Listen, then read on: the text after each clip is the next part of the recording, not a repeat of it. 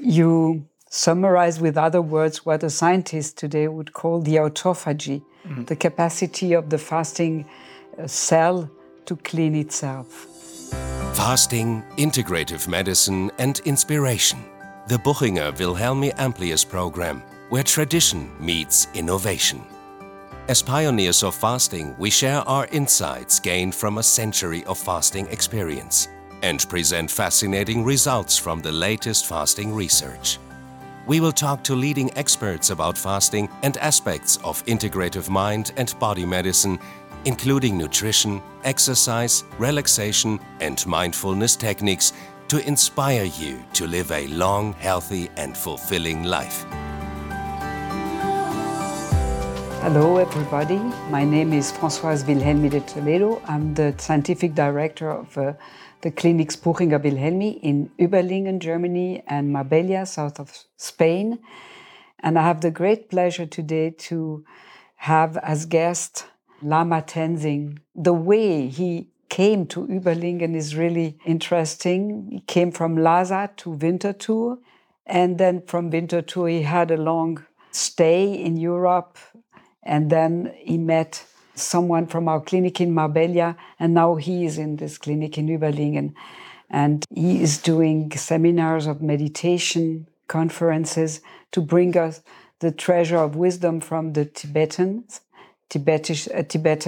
Buddhism, which is really something very missing piece of our culture.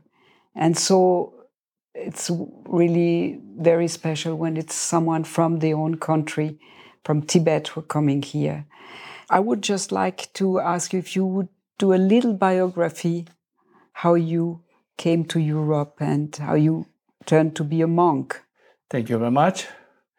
I'm Lama Tenzing. I was born in Lhasa. So with 11, I came to Switzerland and was studying under great Buddhist masters at that time. Till 20, I was studying in Europe in Buddhist various Dharma centers.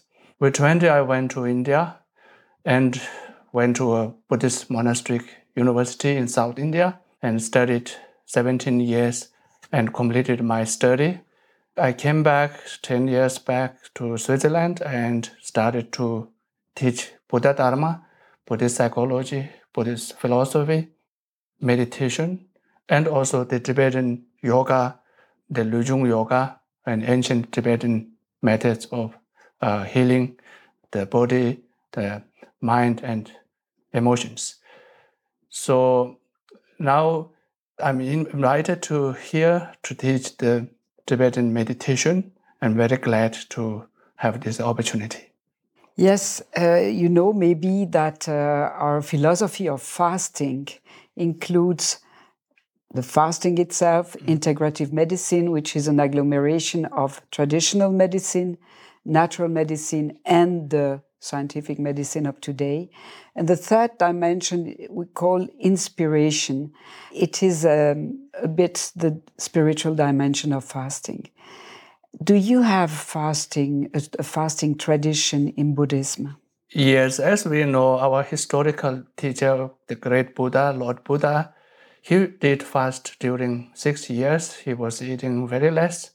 And also in Tibet, we have a tradition of fasting during the Buddha's birthday, month of the birthday. And at auspicious times, we do fast. The fasting has a very positive effect on our health and also for the meditation. We are fasting on the body level, that we eat less. And also we can fast through the meditation. We do a kind of fasting through less thinking, less mental activity, which also is a kind of fasting. The fasting brings us to more like through the cleansing effect within our body. Our mind gets more clear. And when we meditate, so we can observe how our mind is so much active in the everyday life. Through the meditation, we can observe our thoughts and our reaction. So when we fast, so the system will become more clear, our mind more clear. That's why it's very much helpful to fast. Also in the Tibetan medicine, the fasting will be regarded as a very important part for the health, because the digestion is the basic of our health. And if we use our digestion, we don't give the digestion too much food. And if the digestion gets used through the fasting, it can cleanse all the body toxics. So it's very much recommended from the Buddhist part and also from the Tibetan medical part of the view. You summarize with other words what a scientist today would call the autophagy, the capacity of the fasting cell to clean itself. But another quotation from what you just said, I would like you to say more about it, is when you say fasting is to renounce to food. When you meditate, you renounce to words because you are in silence, but you renounce also to mental activity. This is something very difficult for the people today in our countries. And I think this is the reason why so many people from the West want to learn meditation. It's almost part of normal lifestyle today. This is what you teach. Can you tell us the function of meditation and this particular aspect of the mental activity, and how can you stop it and be more happy? Yes. In Buddhism, the Buddha's teaching will be divided into the insight meditation and also the concentration meditation and also the ethics, the three aspects of Buddhism. So the insight meditation, we have one meditation. One is bringing the mind back to our breath, concentration meditation, that the mind doesn't go to different objects and thoughts to the past and future, and with lots of thoughts of expectation and fear. So we bring the concentration or our awareness back to our breath. So it's called shamatha meditation. This is called calm abiding meditation. The second insight meditation is very much it's like kind of analytical meditation, where we, for example, when we get up early morning, so we have an insight in our head, like a radio, which is always turned on. So we listen, we get news from our head. The head is telling you stories. Insight meditation will work like that. Early morning, you listen to your thoughts, and you just listen and ask who is thinking in your head. And second question is, do the thoughts make sense? And we, in our tradition, we say, as a result of this analyzing method, you will know that you cannot trust all these thoughts.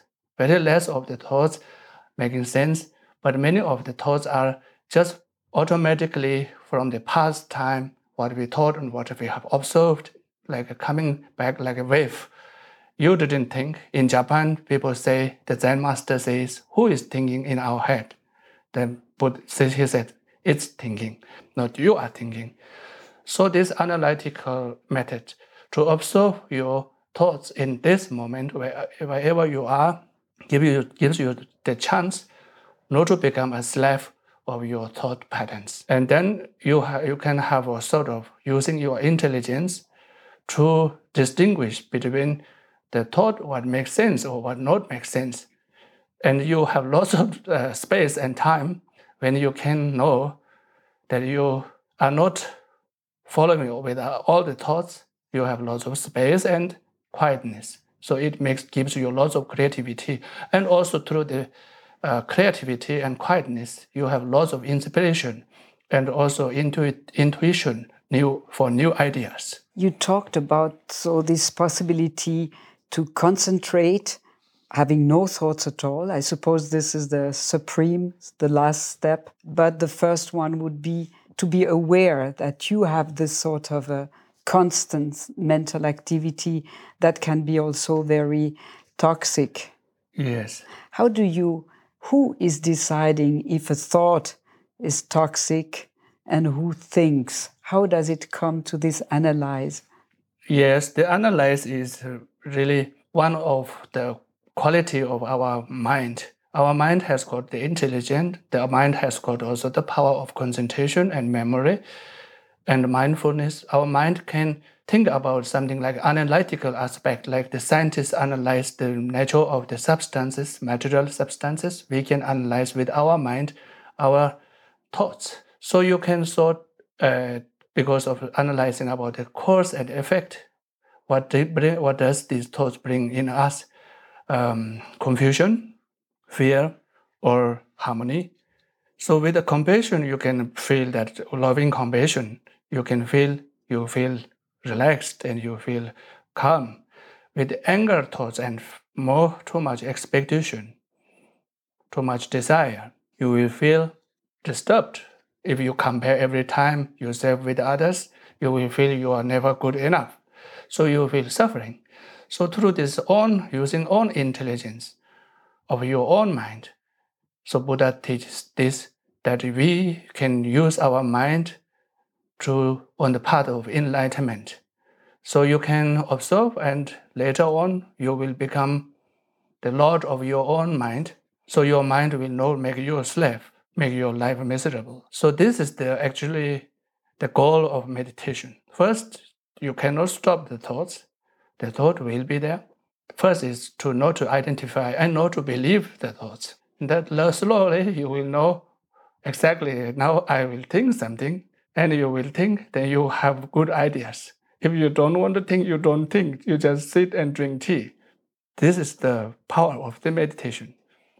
Yes. So, if I understood you well, when you want to sort your thoughts, you notice how emotionally you react to the thoughts. If you react by joy, harmony, and well-being, this might be a creative mental activity leading to maybe good actions or focus discoveries.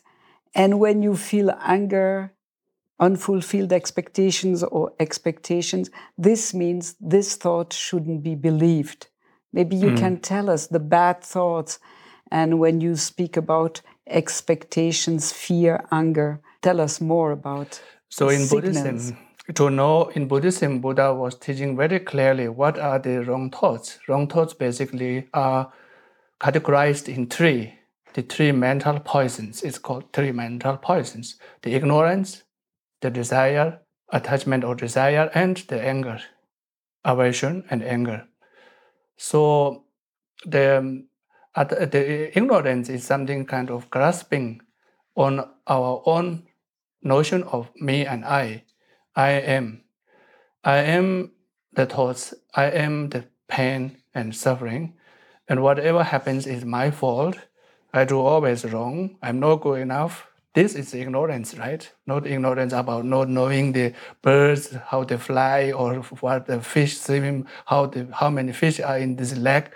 Buddha was teaching exactly the nature of our own mind, and which exactly, especially who you are, your true nature.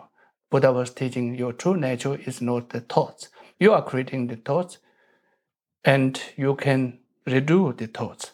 The second one is the desire. Always you want this and that. We say you search for the elephant in the forest while the elephant is at your home. You're searching for outside everywhere pleasure, sensory pleasure, social recognition, and you'll never be at home, like you're really completely not having this awareness of being here and knowing that you are really happy. You can have lots of thankful. You can be very thankful that you are alive and you have really this possibility to breathe and see the beautiful flowers, right? The third one is the anger. We anger so much because we have so much expectation.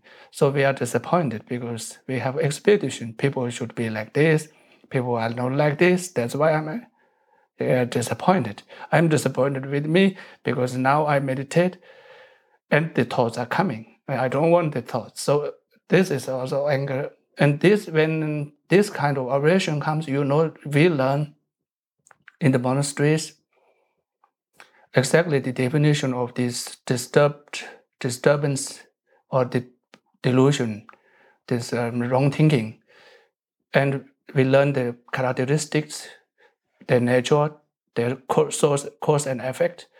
So later, after knowing this all, we will know, okay, this thought looks like anger. This thought looks like bringing me more desire and more negative self-identification. So we then know, after observation, then we let go these kind of thoughts. Yes. So anger, fear, and expectations.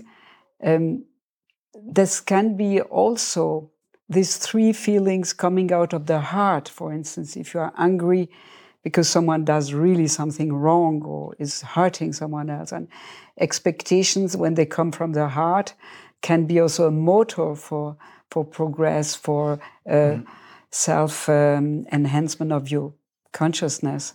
So maybe you tell us how to distinguish in the quality of the poisons. So basically, the poisons, for example, the fear is very useful tool. If you don't have fear, something is dangerous for you, and you have no sense for the danger, you will be throwing over by car, right? And this is not the distinguishing between the fear. This is which is klesha in Sanskrit. It's like a deluded mind coming out of delusion. The fear is kind of unrealistic fear. Unrealistic fear, I would call it. Or desire, also unrealistic desire. If you like somebody, some people, that's not desire. Desire is more for your ego consumption. You are using the people for your satisfaction without compassion. That's desire. And anger also, if some children do something and the teacher is really a bit angry because the children never learn and the teacher get a little bit loud out of the good intention, this is not really anger. Anger is something, hatred, which sees the person as a very enemy. And if somebody does a mistake in the company or school, you have to be also very consequent and explain everything and do not let this error happen again. That's not angry. This is more like kind of like angry, but out of the wisdom, out of the clear intention, and not making the person as a fault and hate that person because the person made something wrong. Everyone makes mistake, but the mistake should be corrected through the wisdom, through real understanding. But the anger energy told you, now I have to react. So that's also useful. Basically, it's useful, but the ego is misusing it, and it destroys society, the harmony in the society, and also in the family. So if we are not just passive, if something mistake happens, but you have sensitivity to the mistake, then it is a very good one. It's like anger, but you are not hating the person. You have compassion, but you are reacting very bravely. This is a good one. Yes.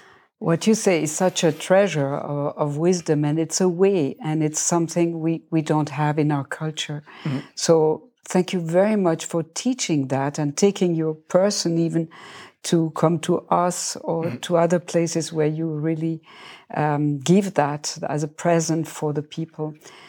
Did you get something from our culture that you could also maybe transport to the Tibetans or see something that Yes, very much. Because I did this master's study program through the La Salle House, the interreligious to the topic of study about the interreligious mystic, and through this I had many opportunities to learn many other European scholars and thinkers, scientists.